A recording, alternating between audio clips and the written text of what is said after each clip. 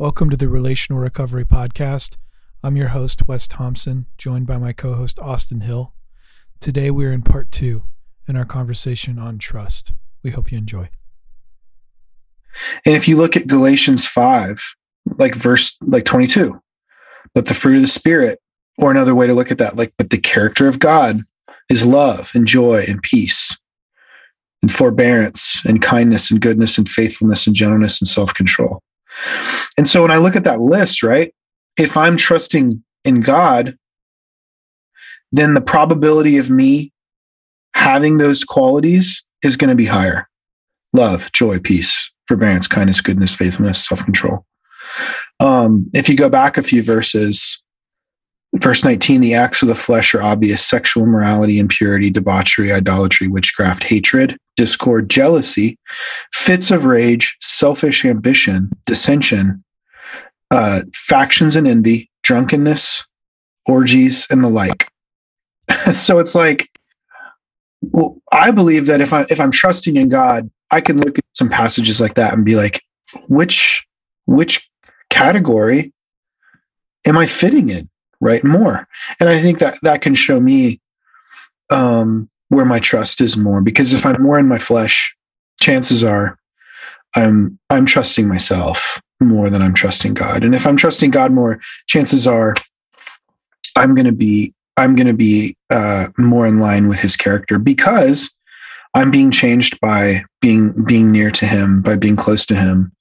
And I just believe that's how it works. I mean, if you look at what Jesus said in a passage like Matthew 11:28, I love it. He says, "Come to me, all you who labor and are heavy laden, or weary and heavy laden, and I will give you rest." Come to me, all you who are weary and heavy laden, and I'll give you rest.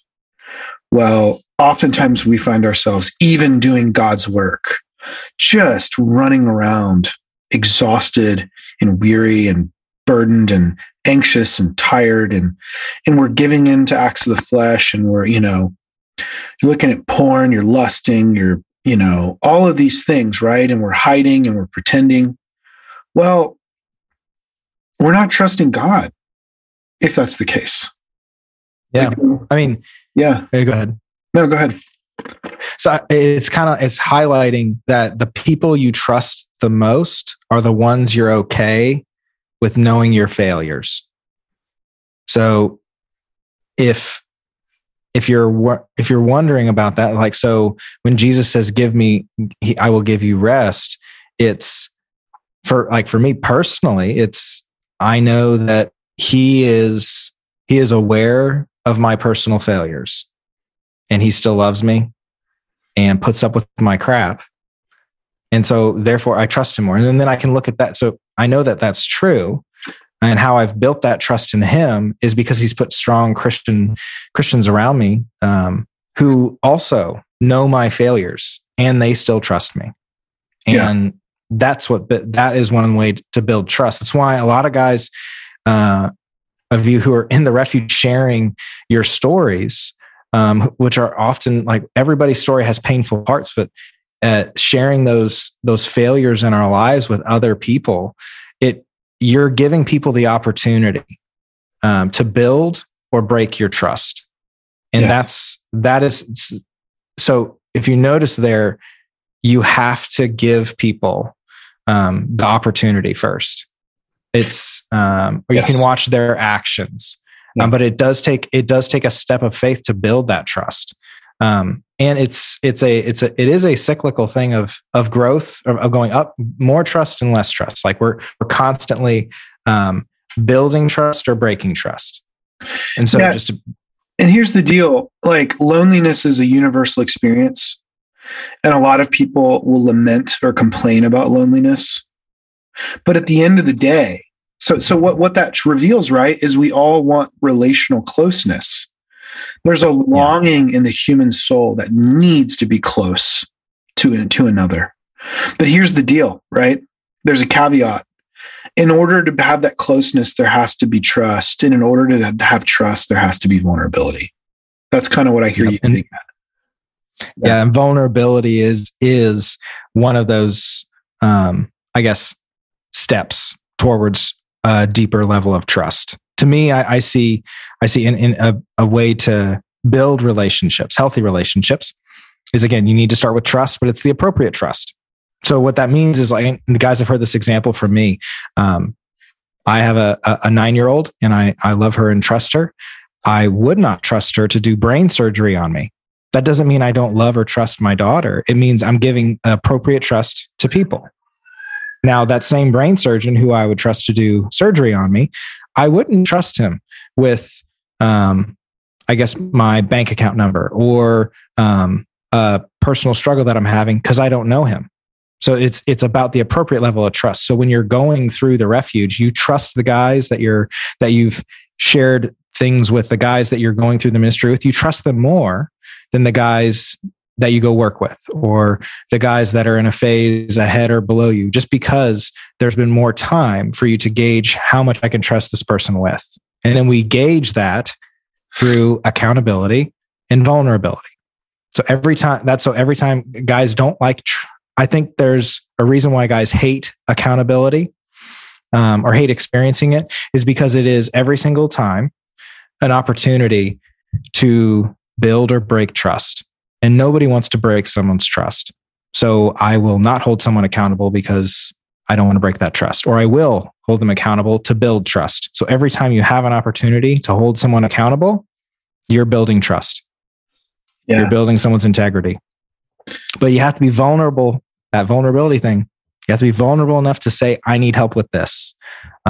This is a weakness I have. I'm really nervous about this. I'm really angry about this. I've been hurt in my past. Well, and when we're saying vulnerability, what we're saying is putting ourselves in a position where we can be hurt. And I hate to say it, that sounds negative, but really, vulnerability is, I'm going to put myself out there, right? I'm going to reveal parts of me. I'm going to put myself in a position where I'm self-disclosing, where I'm sharing, I'm giving of myself in some way, knowing that somebody does that against me. The thing is, we're wired for that. Like naturally, we want to give and receive. But so many of us, we struggle with vulnerability because we've been hurt in the past. And so then we tell ourselves things like, well, I'm never going to put myself in a position to be hurt like that. That's why I joked earlier about, I'm a more distrustful person. I don't think that's healthy. I'm not celebrating that. I don't think that's good. I think that people have probably let me down in the past, and I've built up a wall in some ways, and that's not necessarily good, and I'm working through it. So I wouldn't want somebody to hear that and be like, oh man, I'm like that too. And that's great. It's like, no, I mean, the only way to get that closeness you're after is to be vulnerable. And I guess my encouragement for guys in the refuge, when you talk about appropriate trust, it's like Jim always says, like, in order to build trust, you got to do trustworthy things. And so if you're going, Jim Cofield, right? Okay. Yes. Jim Cofield.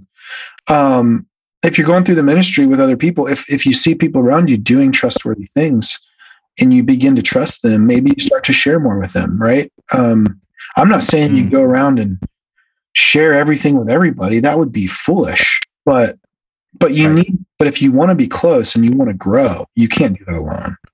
And so you're going to And if you think about a time where you saw someone be really vulnerable, I mean, how did you, like, I know when I experience that, when someone's been vulnerable with me, it's like, man, that person is incredibly brave. Because I do think the more vulnerable we are with appropriate people, the closer we become with them.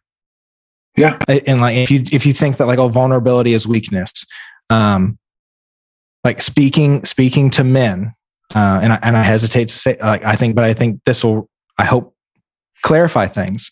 The most vulnerable we will ever physically be is when we have sex. That is the most vulnerable we'll ever be. And the people that we do that with are the people we're closest with. So it's one of those things. God created us to be vulnerable, to build trust. The second most vulnerable thing you can do is share a meal with somebody. That's the second most vulnerable, intimate thing you can do with someone, is share a meal. It's why we have meals together at the refuge. It's why, if you could do one thing to improve your family when you complete the refuge, is share a meal together consistently without screens, because eating together is a level of vulnerability because God made us this way on purpose. Yeah. Thanks for listening to this episode of the Relational Recovery Podcast. We'll be back tomorrow with part 3 in our conversation. We'll see you then.